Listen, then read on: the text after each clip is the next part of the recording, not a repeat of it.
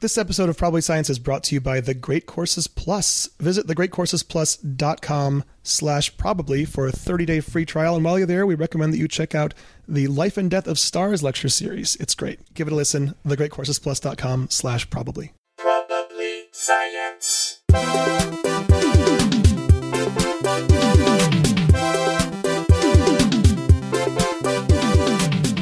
Hello and welcome to Probably Science. This is Andy Wood speaking. I'm Matt Kirshen. Hello there. That was more formal than usual. I got to change it up. I'm worried like too many times the beginnings of all these podcasts are indistinguishable. That's a problem for... You answered it like... You started it like someone in the 70s answering the phone. This is I. It is Andy Wood's residence. Ahoy hoy. You know that story behind why Montgomery Burns says ahoy hoy? Go on. Because that was what Alexander Graham Bell's he was like, well, I invented the phone, so I'm also going to invent the rules for the phone. And he said, when you answer the telephone, you should say ahoy hoy. That's going to be the new thing we say with telephones. Can I say this beginning is already different because you've never told that story within the introduction of the show, so this is different than the other introductions. Yeah. And this introduction is also different because it contains the voice of a first-time guest, an old-time friend, a former stand-up, now just full-on in writer's world. It's Mr. Daniel Dominguez. I'm in it. I'm in the show. I did it. And also longtime podcaster. Your podcast predates this one. It truly does. We did, 3 years of that? And then we were all like, man, it's meeting every Sunday. It's a lot of work. What year did you start that, you think? I would say 2007. That's early days. Early days of podcasting, yeah. Yeah, that was very much in the, you can what if you can, be eating while you're doing it, and even though the sound is in it, it's fine of the thing in your mouth? Nothing we've ever done on the show has garnered as many complaints as the few times that someone has eaten near a microphone. Mm-hmm. Oh, did you do it? What were you eating? I can't even remember now, but I know people were... And because it's our listenership, not only do we get people going, I had to turn it off, I couldn't listen, but we also get people sending articles about misophonia. Right. And this is what happens when you put someone in an MRI when they're forced to listen to chewing sounds. I mean, you get blocked. If you're me, I'm blocking you. Don't send articles, man. What are we doing here? Come on, we kind of opened the Pandora's box of article sending, though. We are very much. We do actively encourage it. Well, I mean, that's cool. You guys sound cool. I'm gonna eat fucking chips. We'll see how you like it. Yeah, I can't remember the reason why we would have been eating on those past episodes. I think someone brought in some snacks. It wasn't related to the topic at hand or something? No, really? There were just snacks. There were snacks within hand range of the various guests. Were they crunchy? Because crunchy is the worst. There was some crunchy and anyway. I mean, is crunchy worse than just lip smacking sounds? That's also going to get people going, I think. Well, lip smacking sounds, you have a small subsection of fans who will be like, this is the most erotic podcast I've ever heard. I'm touching my microphone now, which is good for some reason. Can you guys have your mouths be wetter in the rest of the episodes? Can you be phlegmier? Yeah, that's the kind of fan base you want. You know what my misophonia is? I have a friend, I'll go so far as to say past podcast guest, who is very funny, but sometimes will have that sound like you need to clear your throat, but he doesn't do it for a long time. Oh. Like, just stop and clear it. We could hear it building up. You don't have to keep it going. Like Bernie in the Democratic debate 2 debates ago or whatever it was, where he's just the whole time he sounds like a fucking bird got lodged in his throat, and he's just I'm gonna leave this here. He was just so it was and you're like, oh bro, just lean over your dais and just spit up whatever's in your throat, and then keep set aside 1% of this speech to lean over and sorry, 1%. This is 1% of the. You're doing a 1% pun. Yeah. Listen, it wasn't the best. No, I think we should be silent for 30 seconds in honor of that pun, and then you guys can keep going. It's the least we can do for the 99% of our podcast listeners who did not enjoy that joke. Why don't we add the 30 seconds of silence as a bonus at the end of the episode? That's a good idea. Hey, guys. They did that on on CDs. You used to get that were reissues of albums, and then they put bonus tracks. Oh, the secret track? Right, yeah. Not even that, but there was one I bought when I first bought My Aim Is True by Elvis Costello. It gets this track, to preserve the integrity of the original track, includes 30 seconds of silence before going into its bonus tracks. I'm like, what? Who cares? That's awful. It's not... You're not playing it on a record player. They're just tracks. You can just skip ahead of it. Sometimes we'll do because like Blink-182 in their like back in the 90s or whatever, they'd have like a fun little joke track where they'd be like, I'm pissing on my face or whatever, and you're like, why'd you say that? And then the next song will start. But now sometimes on like Spotify or whatever, they will have retained like a portion of that onto the end or beginning of the song. You're like, what? And it's like disconnected and out of context. It's so weird. That ruined, like, Queens of the Stone Age, great band, but their best album is ruined by those dumb interstitials that like a fake radio station that, like, you can't pull it out of, and they fade into them before the song fades out. So it's like inextricably part of that song. Just make it a separate track. There's no like every time I listen to your whatever emotional song about divorce, I need to hear your hilarious sketch that you, a rock band, thought of. Or that fucking Glenn Danzig album from '93 that had Mother '93, the '93 remix of Mother. Oh no, that's the one we all know is Mother '93. Yeah, and that song was actually track 93 on the CD, so you had to like skip ahead through 80 tracks of silence. Like, oh, look what we can do with CD technology. Like, yeah, you can do a thing that made you laugh maybe at once, and then now we have to early trolling. That's early era trolling. Good for him for inventing a shitty thing that's ruined culture forever. CD tracks ruined culture. That's how Trump got elected. We all know it. Yeah, it's Danzig's fault. Why, if you just put it on fucking, I don't know, track 30 or something, you'd be like, haha, we got it. You're an asshole. 93. Nope. Come on, man. Tell your children not to vote for a fake billionaire. Yeah, I don't know. Well, I mean, I'd like to stress that everything that we've been talking about so far is absolutely science related. Yes, and if you don't think that, you're wrong. So, when you're not writing your science-related TV shows, Dan, yeah, so they're all very science-related. Very science-related. Yeah. You've had an impressive resume over the last few years. Oh, thank you. You got some SpongeBob in there. Oh, yes. Got some. You wrote on Loud House, which I had half an episode guest appearance on. Yeah, I saw you that day. I saw Matt at Nickelodeon, and we said hi to each other, and then he left. It was really nice. Yeah, I don't think I know about Loud House. Oh God, yeah, I wrote an episode for Loud House. It is very popular, as I found out after being lucky enough to end up in half an episode. Oh, it's like the biggest kids show out right now, I think. Really? They just did a spin-off actually, which is really cool. It's the first Latino family, animated kids Latino family, I think, in that demographic, like the 6 to 11 demographic. Oh. And speaking of which, you now have a series that you helped shepherd. Truly. On Netflix. Yeah, I mostly have written these wonderful last 8 years on comedy TV shows, and I got the opportunity to develop and sell to Netflix a kung fu horror adult animated genre TV series. Sweet. With the brilliant Alvaro Rodriguez and Brad Graver, who both of them co-created the show. Brad Graver is the CEO of Powerhouse Animation. They did Castlevania. Oh, sweet. Yeah, and so it's just a very bloody, intense, very R-rated, like, kung fu horror battle thing. It takes place in Mexico in the 70s, so it's got all these, like, grindhouse elements and, like, all these, like, homages to John Carpenter, early John Carpenter and stuff. Yeah, it was a lot of fun to write. And it is called? It is called Seis Manos, which means 6 hands in Spanish. Seis Manos. It came out October 3rd. Of this year of our Lord 2019, and we have 100% rating on Rotten Tomatoes so far. No splats. No splats. Nice I am just over the halfway mark in the season. I'm very much enjoying it. I didn't know. I did think because you wrote it, I thought it would be more of a comedic series. It's not. No. It's full on like. It's just totally, and it's dark and sad and like terrible things happen. It's really quite bleak in place. But no, it's not a comedy at all. There's like fun moments. Yeah, there are jokes like any show or like movie how has, but every now and again you laugh while you're watching The Godfather. Right. But it's definitely not. No, it's not a comedy. It's not as funny as award-winning comedies like The Martian. Or, classic hilarity machine, The Martian. It was real. Well, like I watched Succession, and that's billed as a comedy. Like it has funny moments. I don't think it's primarily. Is it billed as a comedy? It's billed as a comedy. I mean, it's created by Jesse Armstrong, who was a comedy writer. But again, I would not call that. And it's a Gary Sanchez production, but like it's just not that. Maybe it's not that joke dense comedy. Well, I always feel like because a lot of times I feel like drama gets mislabeled as comedy. Like to me.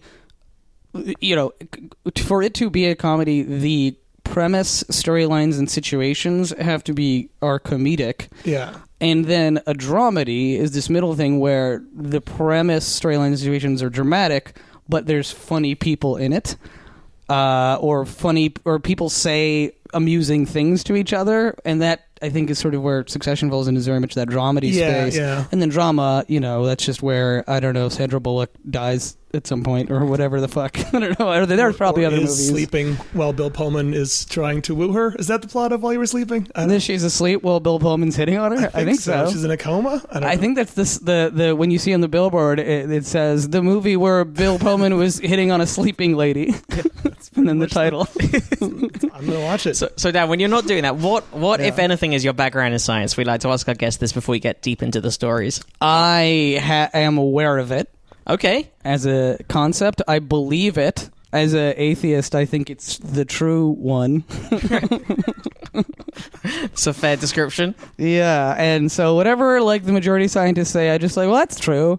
And then I'm also I will say I'm a very, very, very heavily into science fiction, and specifically, your Ursula K. Le Guin's and such like that, your William Gibson's and all this sort of. So the idea of futurism and technology is always very exciting and appealing to me. So I am a nerd in it, in that I'll see all the cool weird shit science is doing and be excited by it, but I don't actually understand any of it, even at the most basic level.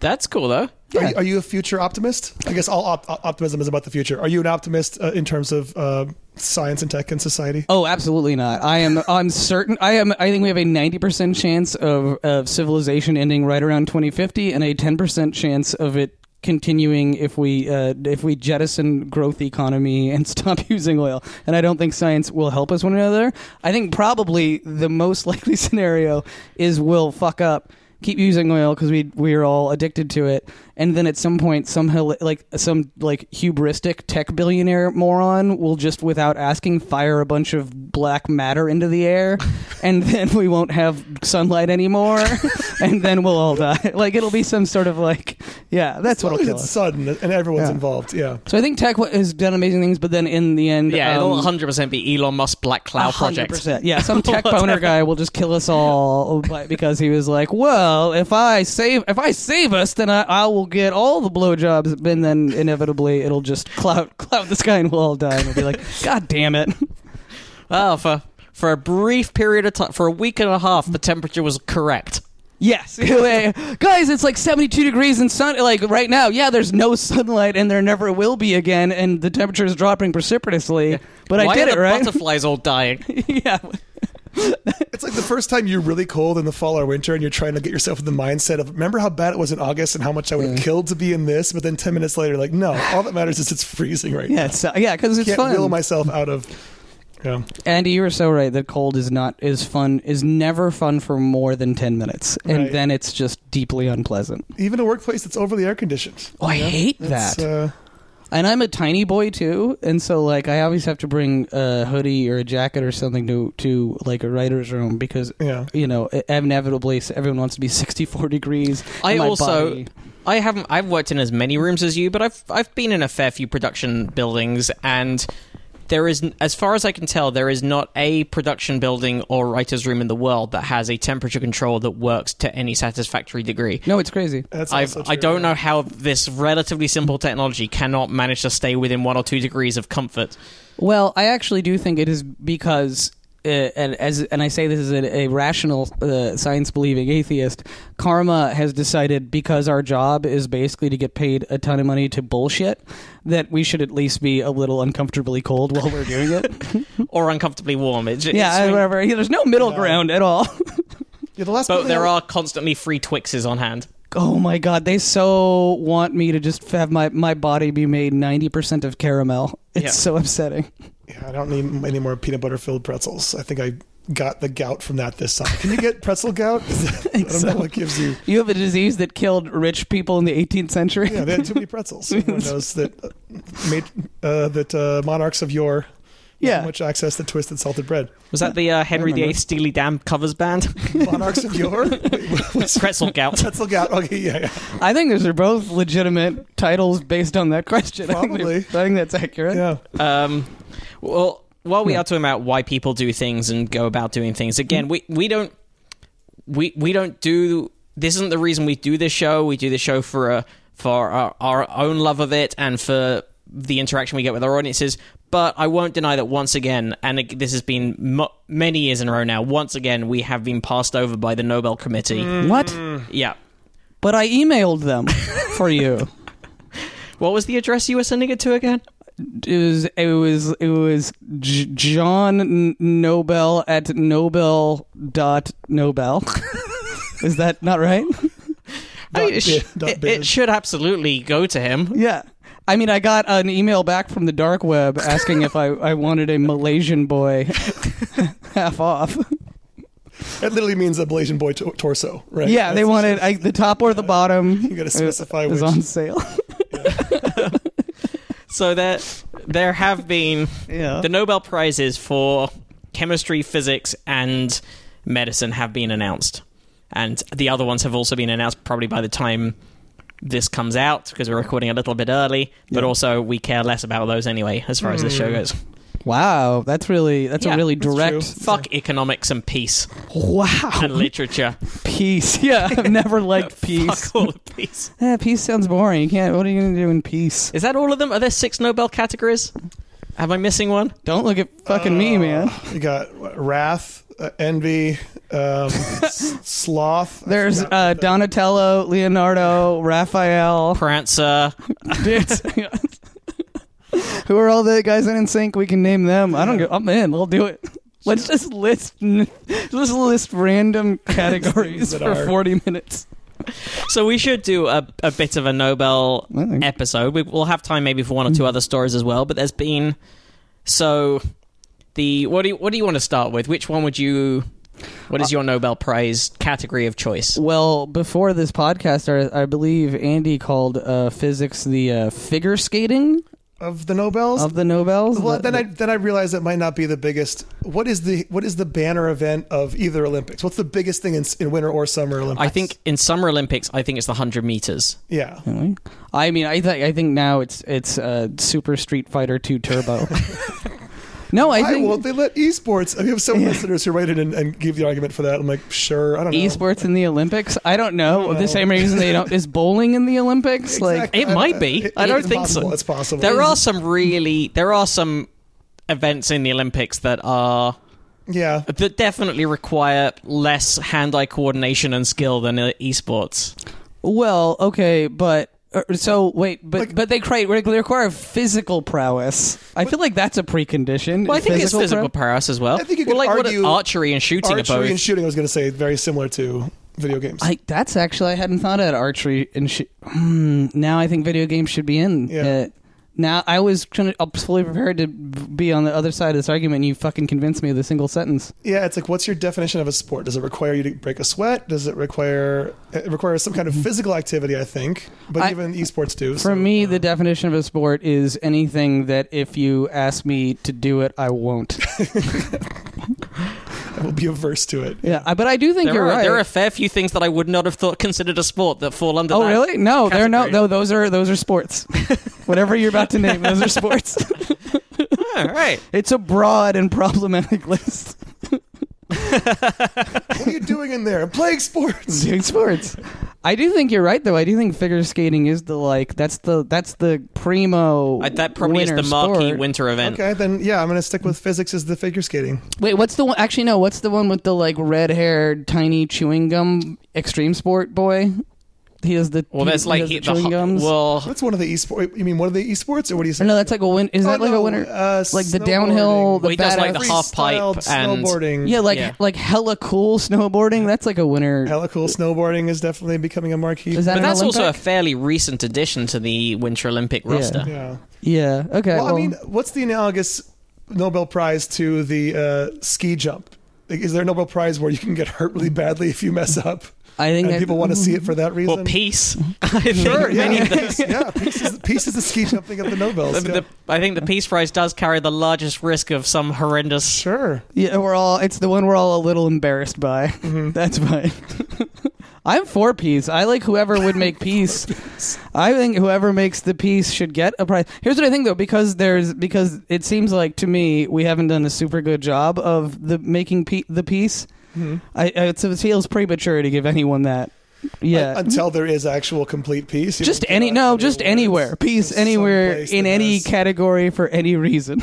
Like some mother should get the Nobel. Peace in this house. All I want for Christmas is peace in this house. Yeah, a lady who had her family, or a man, it's 2019, had one good Christmas. Yeah. That would be an achievement. House Or peace. someone who brought extra coloring books on a plane. Yeah. Yeah. Oh, for everybody. Yeah. Oh, that would be For peace. everybody. Dude. The adults. For the adults. You don't want to fucking... What else are you going to do on No, a plane? I Watch know. I don't know, Adam Sandler I don't wanna- movie again? There I are don't wanna adult alienate- coloring books as Yeah. well for mindfulness. Exactly. I don't want to alienate our coloring book enthusiast fans. I'm sure so they let's are. all right. Let's Yeah. open with physics then. Physics, Yeah. because it's a split Nobel Prize. It's a 50, 25, 25 split, as they sometimes do. I believe the Nobel Prize, each category can be awarded to at most 3 people, Huh, okay. but it can be divided up How does that... in equal parts, or it can be divided up in. But what does that mean? Like 25, 25, 50? What does that actually... I don't understand what that quantifies. They have the Nobel Prize comes with a fairly hefty prize. Oh, the money. So it comes with a prize money of 9 million krona, which is around $1 million. And So that's split up 25, 25. that is split. Yeah, one person got half of that and the other two split Who taxes the that? remaining. I don't know. Does someone tax? Is it like how if you sure win it's at taxed. Price is Right or whatever, you get like a jet ski, but then you're like, oh shit, I can't afford the tax on this. No, yeah, the IRS is instant. Which do you want your jet ski, or are you going to sell your washing machine to keep the jet ski? That's right. They put it on Craigslist. They put the Yeah. Nobel Prize on Craigslist. I'm too poor to pay the taxes on my Nobel Prize. We've still never had Danielle Perez on this show, have we? Oh yeah, she won the Price is Right, right? Yeah, who has one of the greatest No, ever yeah. Price is Right winning moments. It went very viral on account of her winning a treadmill and having no legs. Oh god. That's one of the best TV It moments was of all time. It yeah. was magnificent. She posted a picture of her reaction face of her in the wheelchair. It was great. It couldn't have happened to a better person. Oh 'cause yeah. She played that so well. She played it phenomenally. Yeah. She's got a whole load of material out there. She got onto Kimmel with it to tell the story. Did she bring the treadmill with her? I believe she kept the treadmill at least for a bit. But yeah, she's great. we'll link to that because it was very funny, and also we need to rectify the fact that Danielle's never been on the show because Yeah. she's awesome. I'm just looking up. But- Has Josh Androsky? Because we have two friends. Who, I don't think Josh has ever been Oh, either. okay. We have two friends who have stories. That's about a the prices, great right? He also- viral. That is another viral Yeah. Price is Right where he Oh yeah, you got to link to that too. very much on mushrooms ended up on the Price is Right, claiming to be, and I quote, a skateboard rabbi. And as soon as Drew Carey heard that, he just said, "Moving on." He's like, right. no further questions, Your Honor. Yeah, like the way like a school security guard would like some douchebag kid was like said a dick thing around the side. It's like I'm not gonna Yep. engage this I with know someone. how we do this. We This is on TV, and now I have to handle this situation. So, 3 scientists have been awarded the Nobel Prize in Physics for groundbreaking discoveries about the universe. I'm going with the BBC articles on all 3 of these, by the way, because they write it up nicely. James Peebles, Michael Mayer, and Didier Queloz were announced as this year's winners at a ceremony in Stockholm. Peebles was honoured for work on the evolution of the universe, while Mayer and Queloz won for the discovery of a planet around a sun-like star. So both of these are... both of these were sort of discoveries from quite a while ago. It took a while for it to sort of filter through to become the Nobel. Yeah.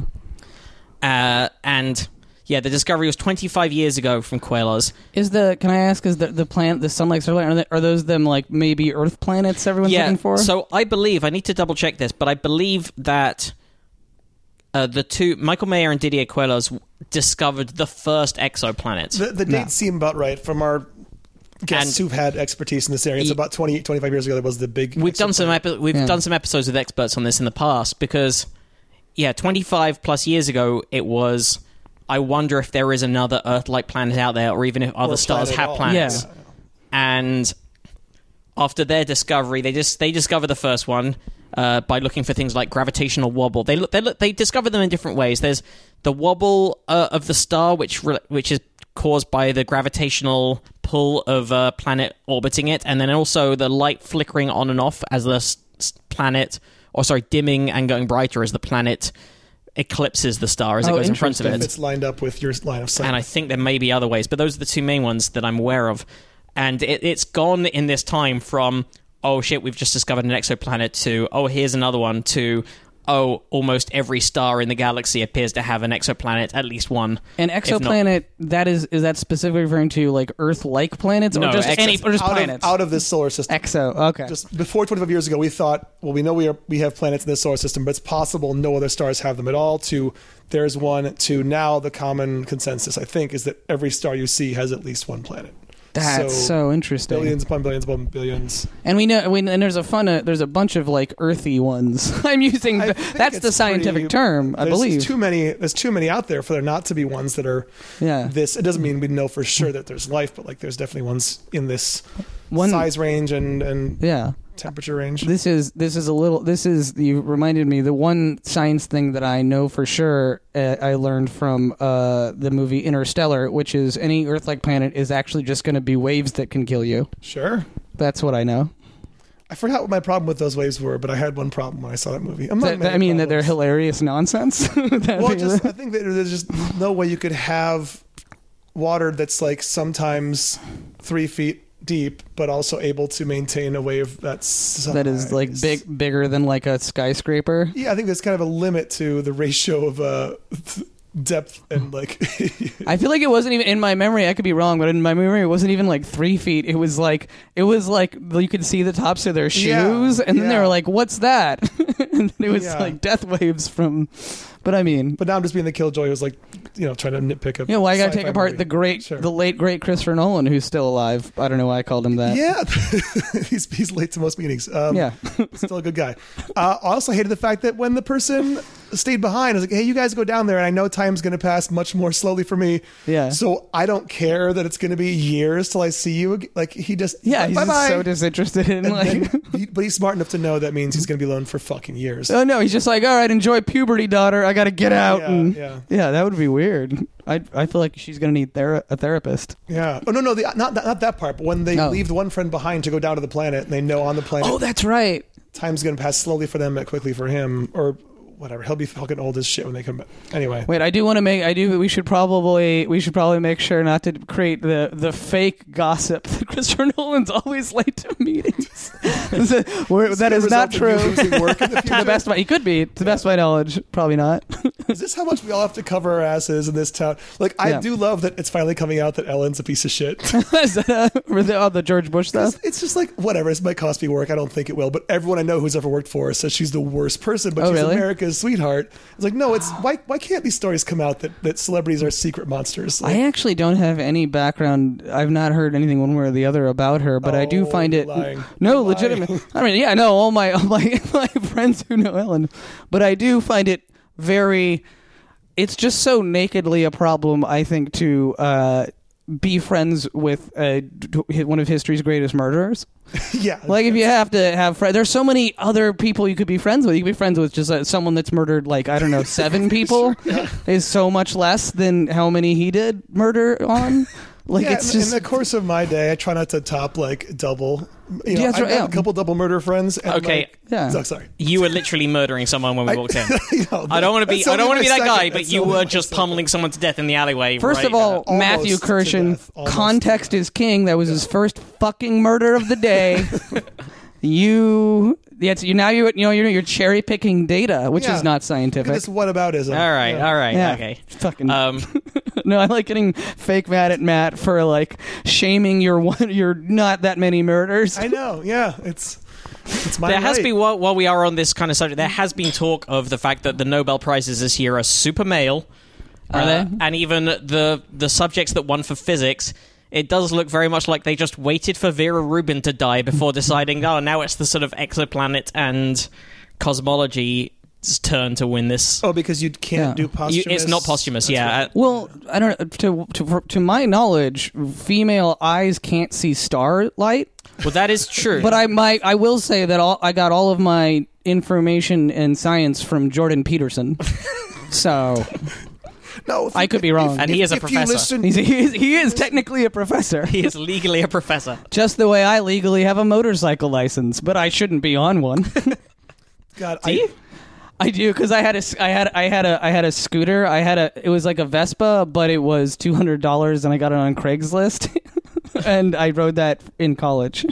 So that a $200 broken scooter that I rode badly and got into 3 accidents in college is actually a pretty good comparison to Jordan Peterson's capacity to ingest and process and distribute information. I made the mistake of watching like maybe 1.5 YouTube videos. And then YouTube will fucking blow up your feed with. Oh, like, yeah. No, YouTube. I swear, I don't agree with them. I just Oh want to no, see yeah. it. Oh, because you're like, I want to see what some terrible asshole says, and you click on it, and then YouTube's like, you should watch a video of like a Swedish guy like punching a doll of a black person because yelling at it. Yeah, the Nah, what? algorithms were. Well, none of the algorithms need to have their shit together. Like, if you buy something on Amazon or eBay, or if you buy like a saucepan, then it's suddenly like, oh, you are Mr. Saucepan, the saucepan king. Right. Oh my god! You and- clearly I already have it. I You bought live it. in a house of saucepans. Which I've also never heard this pronunciation of it, which I love. Wait, what was the pronunciation again? would you prefer saucepan? We hit the pan. Oh, I didn't know what the fuck you were talking about. I thought you were saying sore spoon. I was like, I wanted 1 sore spoon, not 12. I don't want to shame you because you have a beautiful English accent, and I find it attractive and compelling. It makes you seem smarter to me. Well, thank you. Yeah. It is a useful thing sometimes. So, yeah, Vera Rubin was one of the people instrumental in discovering dark matter. She noticed the discrepancy between the predicted angular motion of galaxies and the observed one. That's amazing. But the person who won the remaining half, James Peebles, was the main person behind the discovery of the prediction of the cosmic microwave background, which is the radiation that's the afterglow of the Big Bang, which can still be detected. Oh wow! And has helped them determine the age, shape, and contents of the universe. Wow. Wow, that's that information. That's a hard one for people who think Genesis actually happened. The band? That's a toughie. I would argue that they... Sorry, no. Oh, the Phil Collins's Genesis. Or Peter Gabriel's Genesis, even, sure. 30 seconds of silence. But you put it behind the paywall. That's behind the paywall. Yeah, it's for the Patreon only. They get a silent episode. Wait, that's amazing. I didn't know there's still resonance from the Big Bang. Yes. That's incredible. I don't know if this is true, but there's people always also say that like that's sort of what you're seeing with like static on an old CRT TV. I mean, I guess in the sense that it's like it is. Is that true? Because Noise. there is I other mean, radiation right, around yeah, in general. yeah. Like it's origin noise, or it's just that's not. I don't quite get it because it's like how. I can't pretend to understand it because this time and distance scale doesn't make sense. But then again, there isn't any like point that we can point to that was the original. Like space itself is stretching out, so it's not intuitive. I don't get it. I could completely honestly, I understood better what Matt meant by sore spoon than I did the thing you just said. I was trying to rationalize why there would still be noise coming from a thing that presumably has sort of already boomed past us, but it's not some linear thing. It's not a thing that makes sense in 3-dimensional terms anyway. Yeah. So I've just decided it's okay if I don't understand it, then just accept that there is just background noise from it. You're so much fucking smarter than me. No, I'm and saying it's I'm not terrifying. smart. I don't get it. I don't get But I didn't get you're not getting it. Okay. That's the level to which your intelligence hovers above mine. If you have some intuition that like the universe is still expanding from this Big Bang, then like maybe in your mind's eye, which is wrong, there is like this central thing and everything is still kind of emanating from that as if it exists in a 3-dimensional space. But like space itself has stretched out from the Big Bang, not just things in space. So I don't think intuitions apply in that way. Like, Well, here's we what I can't here's point what to a direction in yeah. the sky and say that's where it happened or anything. Here's what I think. want. I want you to take that whole paragraph that you just said out loud and make it your Tinder profile? your Tinder How did I know you were? that sentence. Try the front and like a cool picture of you by a sailboat or whatever. Yeah. Holding a dog. Pet peeves, not understanding Yeah. the three-dimensional complexities of The Medicine Nobel Prize this year. Thanks, Matt. No worries. Anytime. 3 scientists who discovered how cells sense and adapt to oxygen levels have shared the 2019 Nobel Prize for Physiology or Chemistry. Oh, that's interesting. Sense and adapt. Yep. How our cells sense oxygen. So Peter Ratcliffe at Oxford and Francis Crick Institute, William Kalin of Harvard, and Greg Semenza of Johns Hopkins share the Physiology or Medicine Prize. Their work is leading to new treatments for anemia and even cancer. The role of oxygen sensing is also being investigated in diseases from heart failure to chronic lung disease. Yeah, okay, but like they always up front they say the thing that it'll help us like whatever some disease we all hate. But Yeah. on the real though, the real shit, how's the military going to use it to build super soldiers? Well, so the Swedish Academy, the Nobel Academy, said the fundamental importance of oxygen has been understood for centuries, but how cells adapt to changes in levels of oxygen has long been unknown.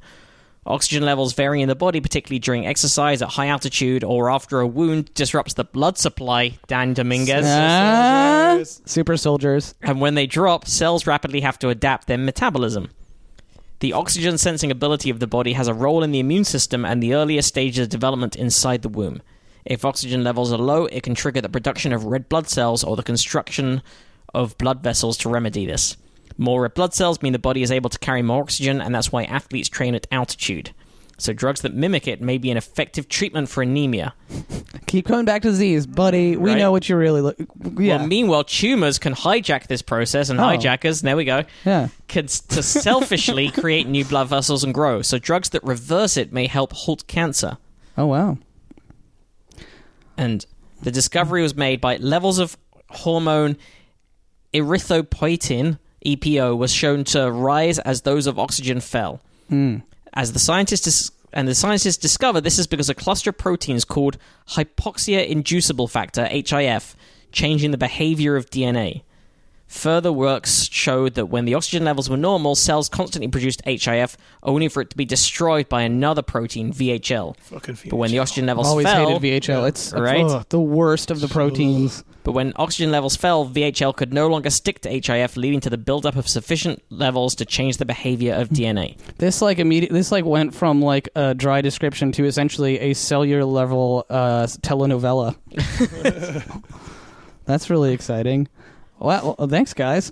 There we go. So that's medicine and physics. physics. All right, let's do chemistry. I honestly find the idea of cells sensing and adapting. I know they mean it from like a physical sense, like physiological sensory, but like the idea of like cells actually. This is just the fun Like science fiction anthropomorphizing. part. Yeah, it's Yeah. well, like if you could make individual cells sentient, like a Kurt Vonnegut Ice Nine cats in the cradle kind of thing. I mean, Cat's Cradle. I'm halfway through a book on AI because we're interviewing its author next week, and there's an argument to be made. Like, how do you define intelligence? Yeah, what is it? I mean, it's the ghost in the shell thing, right? Like, what is sentience? What is what is? Yeah, our reflexes. I mean, I don't think we think that's enough. But yeah, it's certainly. But like, how does one draw the line? I do not know. No, you're the science podcast man. You know. I'm only halfway through the book, so I don't have the answers yet. I'll have all the answers. Fuck you. I bet you Yeah. know, but you're like holding your cards close to your chest. Not for until you hit the leverage. index. Yeah. That's always a joyful thing about a non-fiction book. Oh. Is the index always comes just. There's always a bit less of book than you Right. think there is. You're like, oh, I've still got another 4 chapters, and then. Oh yeah. I finished early. Yeah, you're like, and we're interviewing the author in half an hour's time, and then suddenly, and then you're like, oh, thank you, Index. But not to Thank- say these books aren't good. Lifesaver. Reading is they are pleasurable. thoroughly good. But, It's the thorough. Well, I do enjoy nearly all of the books that we've read for our authors on the show, but nearly all. I want I to don't want to lie and say that I've enjoyed the vast majority. Majority, If we plug a book, we like it, and we've been lucky to have some really good authors and some really good people on the show. I just saw Randall Monroe's book is number 1 in the science subsection of Amazon. I think New York Times. I think it was actually New York Times bestseller when it came out. Deservedly so. Wow. Yeah. Can I ask just so I don't want to like get you guys telling tales out of school. I don't think this is that private information, but who is the worst person in person of the authors, and what did they do? And was it legal or illegal? We've actually when you're the hanging out with vast them? majority of the authors that we've had on the show are Skype interviews. Okay, That's true. That's So fair. I couldn't tell you, to be honest, because most of them are just calling in, and then we have them for the 40 minutes to an hour that the audience at home hears. Okay, well, I'll ask a less controversial. So, of the authors that have been in person, how many of them, when they use the bathroom, they're loud in the bathroom? Which authors have used your bathroom, Andy? I'm not entirely sure. Very few have. Ursula K. Le Guin. Sure. Well, I think everyone knows that. Yeah, she's she is Monstrous. I'm loud. just trying to think of any... She's monstrous and also definitely a guest on our show. yeah, If you missed that episode, then I'm sorry. It's not. We had to take. It's premium only. yeah, she was your Baba Booey for the first 3 years. She's good with the skits. Yeah. Comes in with the funny characters in the skit, and she does all the voices. Oh, that Ursula. Yeah. That would be a good sitcom name for her. Oh, that Ursula. That's our Ursula. Call Chuck Lorre tomorrow. If only she wasn't dead. Is she dead? I think she's I dead. think she might have died recently. I think she did. Yeah. No. She lived in Portland, right? Am I? Oh. There was some famous female sci-fi author lived in Portland who died recently. I don't- think it was her. Oh, no, it would have been then, because, yeah, she did live in Oregon. She died in January last year. In my R.I.P. Ursula. top 3 favorite science fiction authors, Ursula.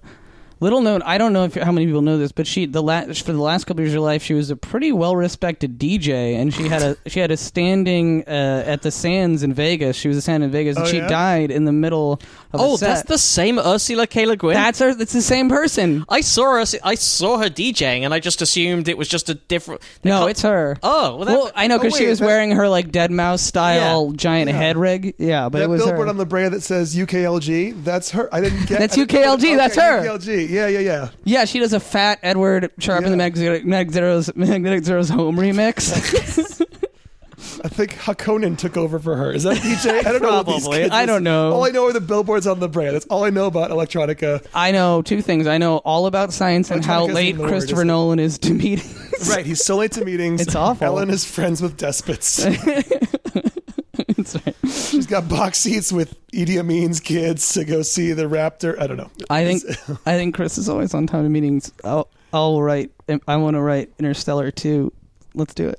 And Ursula, she did die in Portland. She Yes. did live in Portland. You are correct. Yes, She's wonderful. Happy about the death location. She has not won a Nobel Prize, or had not won a Nobel Prize, but she had won 8 Hugo Awards, 6 Nebulas, and a lot of others. It speaks to the nonsensically sort of low opinion that the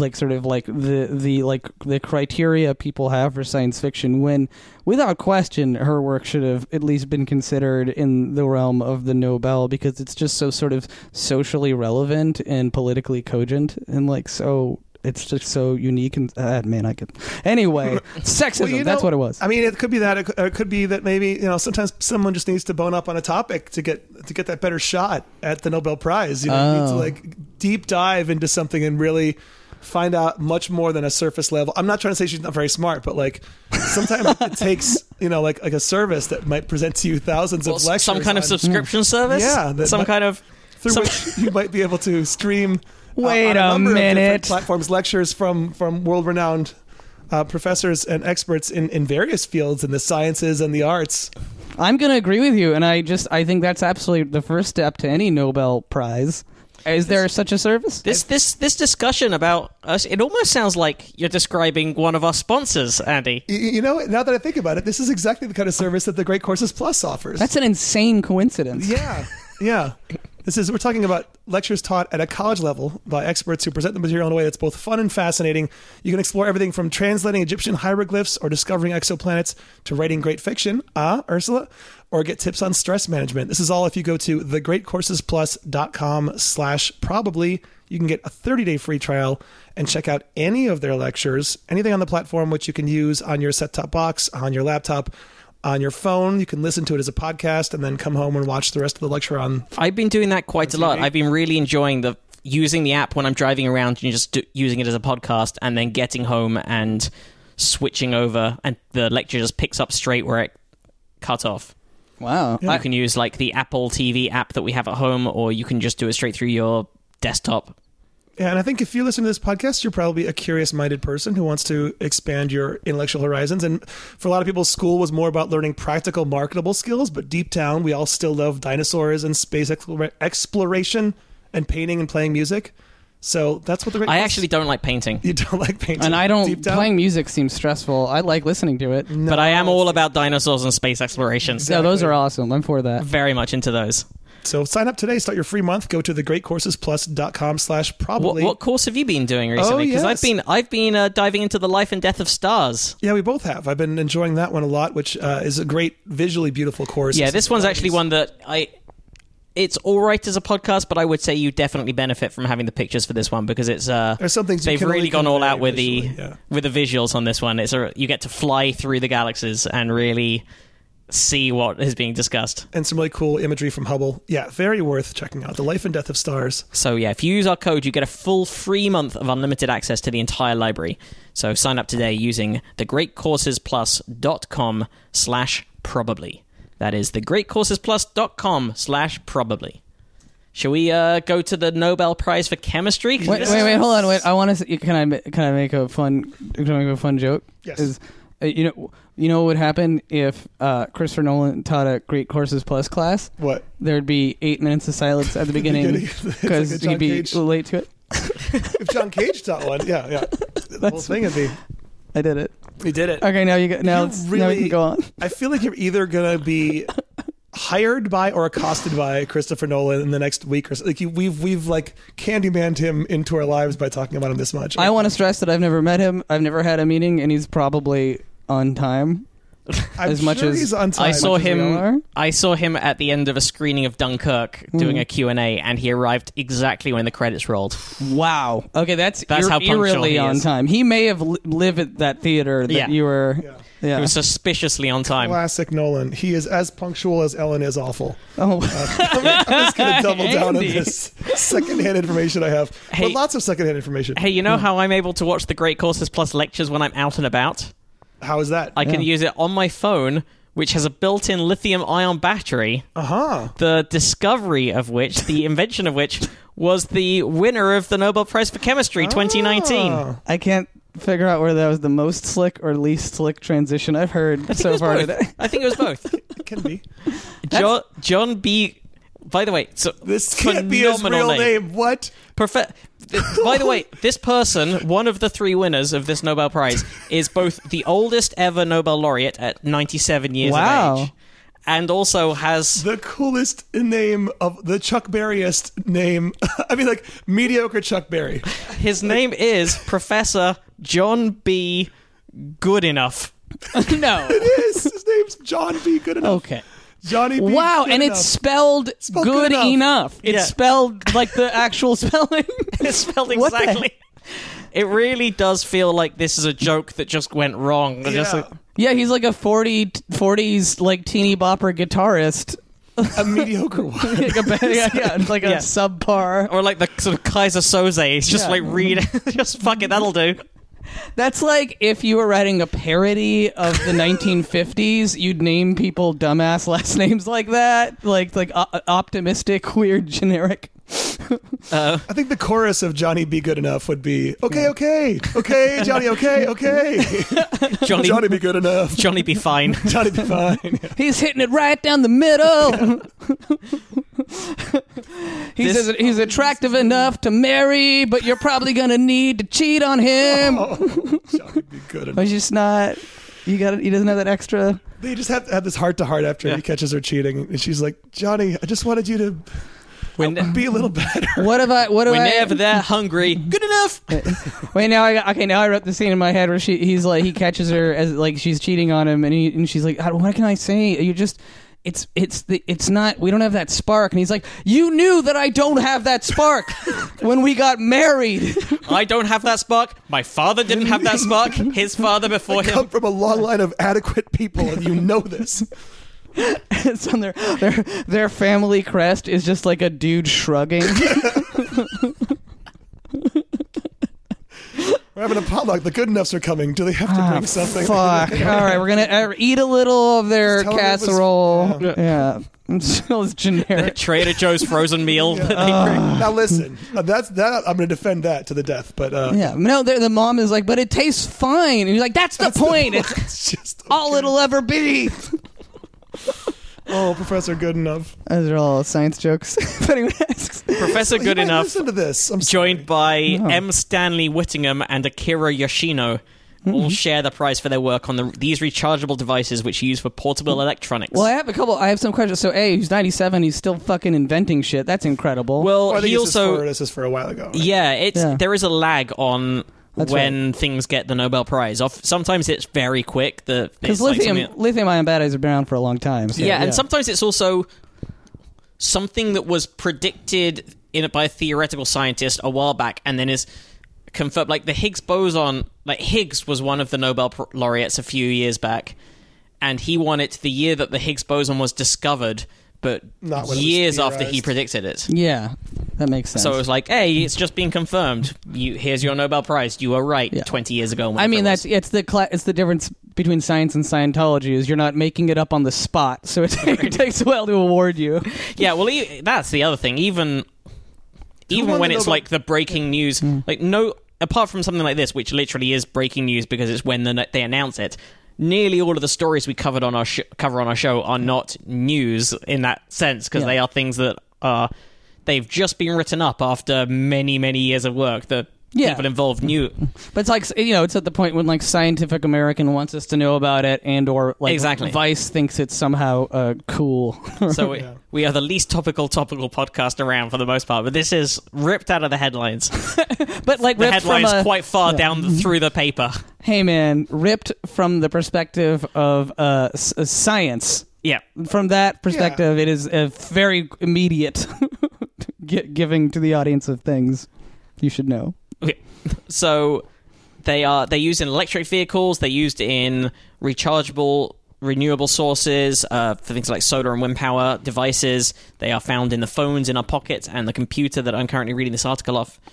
Are they used in super soldiers? And if not, when will they be? Well, What they else would probably you use in a be. super Yeah, there would be a soldier? certain amount of. Yeah. So the foundation of the lithium-ion battery. By the way, Professor Goodenough said, "I don't ever lobby for or look forward to this particular day, but I'm very happy it arrived." Well, pretty happy. Honestly, that name is fucking insane. It's wonderful. It's so funny. The foundation of the lithium-ion battery was later in the oil crisis of the 70s. M. Stanley Whittingham, who was born in Nottingham in the UK, worked to develop energy technologies that did not rely on fossil fuels. He discovered an energy-rich material called titanium disulfide, which he used to make a cathode, the positive terminal in a lithium battery. Whittingham, who's now based at Binghamton University in the US, made the anode, the battery's negative terminal, from metallic lithium.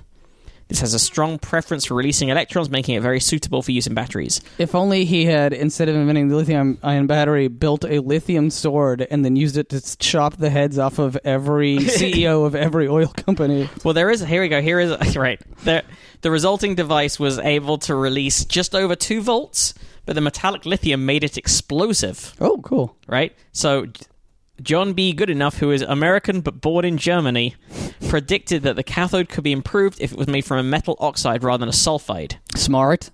Yep. I wouldn't have thought of that. You wouldn't have done. You're not good enough. Whoa. Okay, well, I mean, I had a dick about it. In 1980, after searching for the ideal material, Goodenough, who was a professor at the University of Texas in Austin, used cobalt oxide to boost the lithium battery's potential to 4 volts.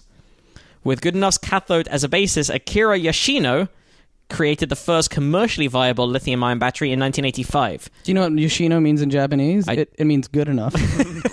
That's true. And he was born in Osaka, and he works for the Asahi Kasei Corporation and Meiji University. is that one of those things like Yamaha, where in Japan every company has to make everything? Like we make pianos and beer, jet yeah. skis and beer. Yeah. Like yeah. Yeah.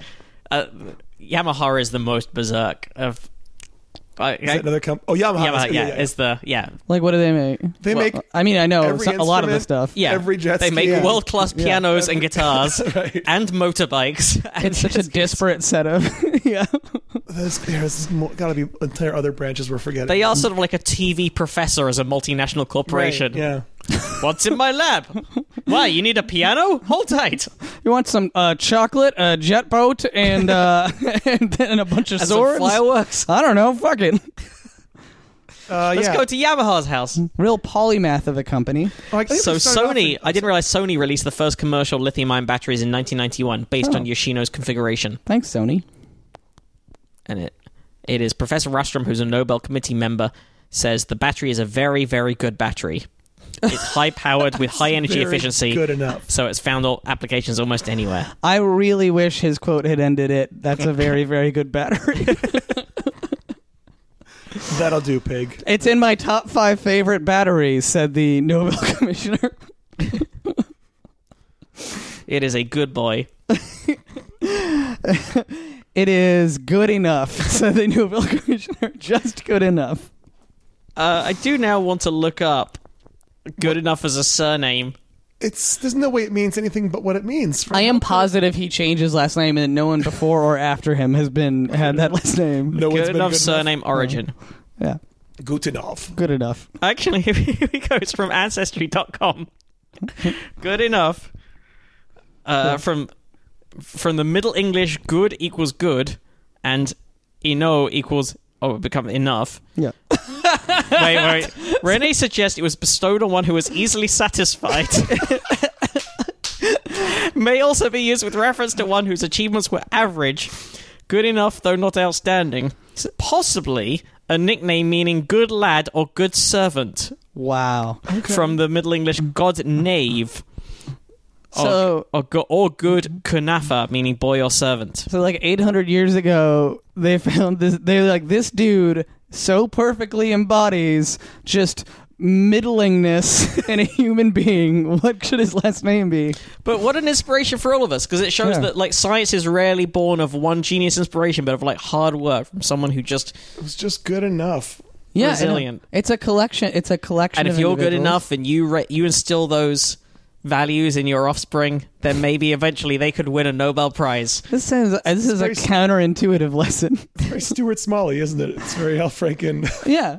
He looks in the mirror and says, I'm good enough. Do I'm you smart enough. Do you think that you are sort of in a holistic way totally unspecial? Try inventing shit. I mean, we're all just trying to fucking fill the void, right? I mean, yeah. I gotta be honest. I'm gonna go out on a limb and say that good enough, despite his name, seems like a pretty bright fella. Yeah, I'd say he's probably up there. Yeah, It's Yeah. probably handy with the book learning. as he would say. He looks like a pretty cool dude, too. He's got the giant old man eyebrows, but he has like... Oh, and just he's from got this those- one picture. I mean, I've only seen the one Let me picture. get the picture open again. Looks, But like, looks like a happy guy. He has a trihawk, 3 mohawks, which is crazy for a 97-year-old. Oh no, he has a face like death. Oh, come on. That guy, Jesus. Well, he is 97. That's true. I mean, even his ears are sagging. I mean, he's 97. That's fair. When does that start? Ear sagging. I think Yeah. your ears constantly grow and the rest of you doesn't. And you shrink. Oh, is that what it is? Is like cartilage or something keeps growing, but the Yeah. rest of you. So why don't we have like noses that are as long as our dicks by the time we're like 80? Like that's I think that happens suspicious. too, doesn't it? Because the dick shrinks to match the nose. Oh, okay, sorry. Yeah, the nose. The nose is pulling cartilage from the penis. Yeah. That's science, right? Where is our one of Nobel those- Prize for chemistry? Once again. Huh? Those scarf magic tricks where like, you're pulling on one, other thing's coming out the other. I can literally hear the Nobel committee building a award for you as you're talking. Yeah. About the nose dick The connection. nose dick connection. Where are those? Those are all the cool Nobel prizes. Those are all the Nobel Prizes. There are some other non-Nobel stories that we have a little bit of time for, Okay. I think. How long have we been recording for, Andy?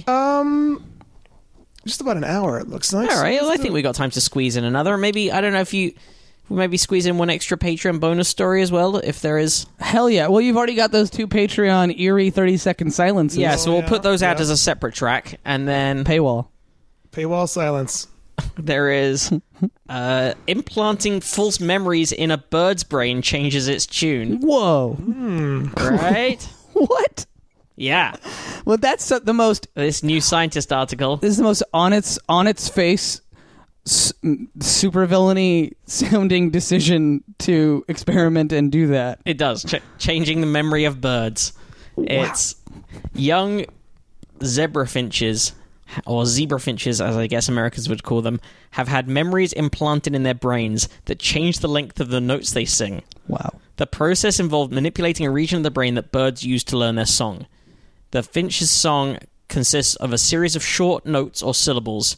They normally learn their song by memorizing the song of their father, then slowly learning to copy it. Wow. Todd Roberts at the University of Texas Southwestern Medical Center, and his colleagues are working on understanding how memories are encoded in the brain, particularly memories that guide the development of speech and social skills.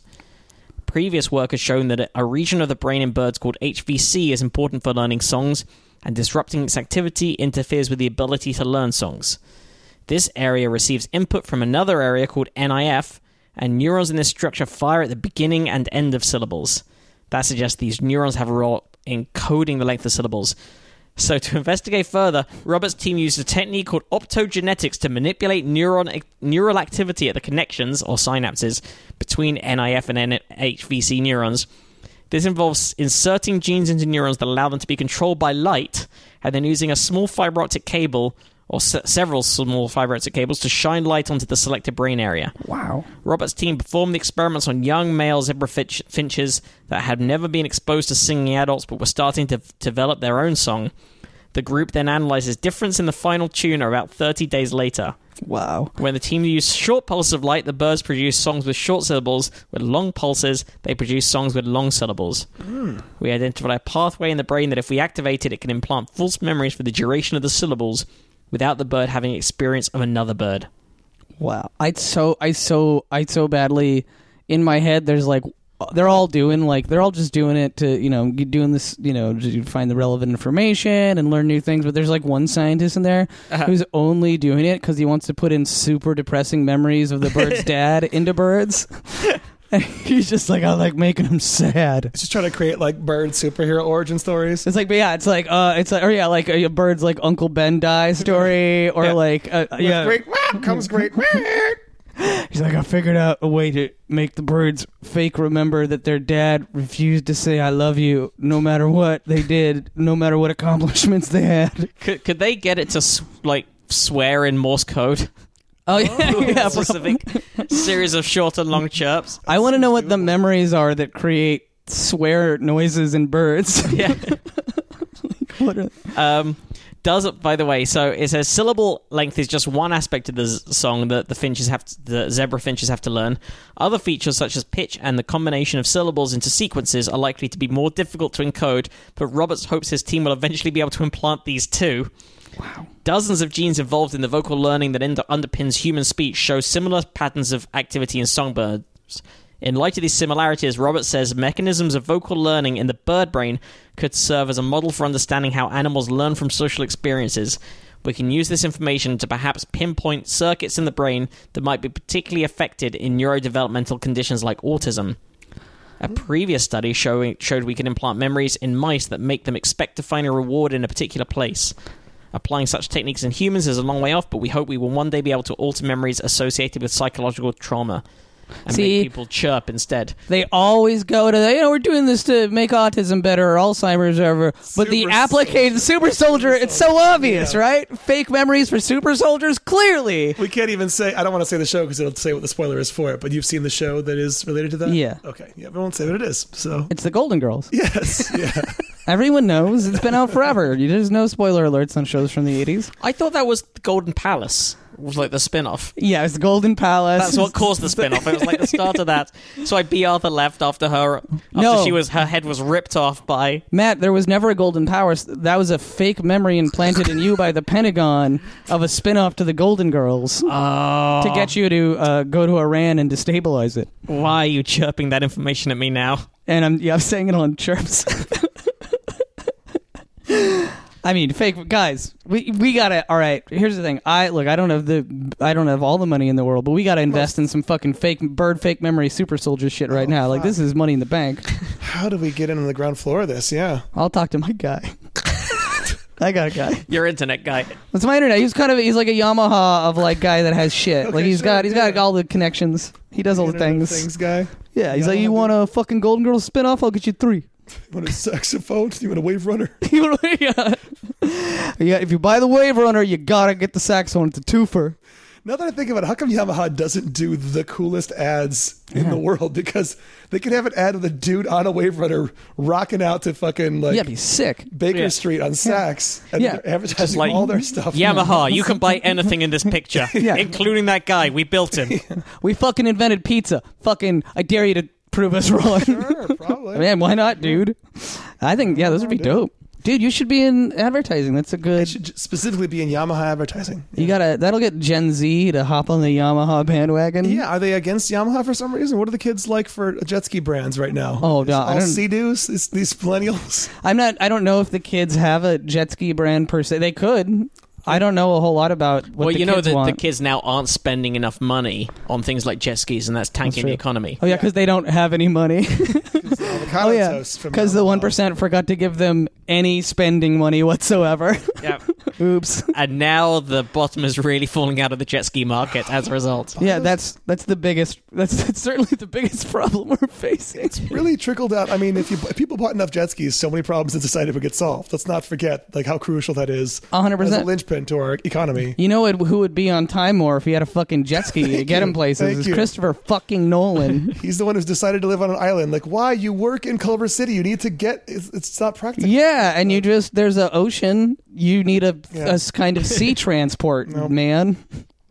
I don't think he's late to stuff. I got to say that once I don't again. think he works in Culver City. All I think is that. I think one thing. Christopher Nolan would That appreciate. was a secret monster. No, Christopher Nolan would appreciate this. I think Christopher Nolan is a fake implanted memory Oh, in us all, incepted into us. and incepted to make us super soldiers. I think the 3 of us are super soldiers, Okay. and I'm not just saying that to be supportive. I think I'm a good enough soldier. You have pecs, bro. Did the audience know that he has fucking beautiful pecs? Oh, it's been mentioned. They're going away. They're going away post surgery because I can't work out. What? Oh no. For another like 6 weeks. Well, your face is still attractive. Okay, thank you. Yeah, don't worry about it. Daniel. Yeah, man. Dan, where can our listeners find you and your works? You can find my works on television. You can find Seis Manos, the newest wonderful project I got to write with, again, the brilliant Elvira Rodriguez and Brad Graber, on Netflix starting October 3rd, 2019, which was a week ago today, and who knows when this podcast airs. This will be out in It about won't come out before then. I'll say that. There you go, because that is the lack the past. ability to, Even now, that's the past. Until So it will definitely be viewable. It'll be out. Yeah. I will probably have finished the series Yeah. or the episodes that have been released so far by the time you listen to this. You can 'cause look I'm at- already well on the way. all my other TV shows that I wrote on are on IMDb. You can find it there. I'm actually very particularly proud of the picture of me on IMDb, so feel free to look at that. I And- did see that earlier. Oh, and I'm on Twitter now for the first time in ever. No. I started yesterday because I was like, there's a lot of Seis Manos fans now, and I wanted to thank them and interact with them. So now I am officially on Twitter. I am at the Doming Horse, which is confusing. TheDoming horse. So interact with that if you're a fan of Phil. Seis Manos. Or just in general, hit me up. Or Captain Underpants. You wrote it. You're involved in that. Yeah, I wrote on Captain Underpants, SpongeBob SquarePants. Crossover to past original host Brooks Whelan, who's the voice on the Big Hero 6 series, which you wrote an episode. Yeah, I did an episode of Big Hero 6. That one's super fun. That's a great show. Yeah. All sorts of things. But yeah, definitely check out. I believe you need to get quite a large number of people watching on Netflix to. Yeah, if they watch it, so they give us a bunch of seasons, and then I can use my money to buy a third Apple TV. I don't buy a lot. I just buy Apple TVs. Smart. Thanks, man.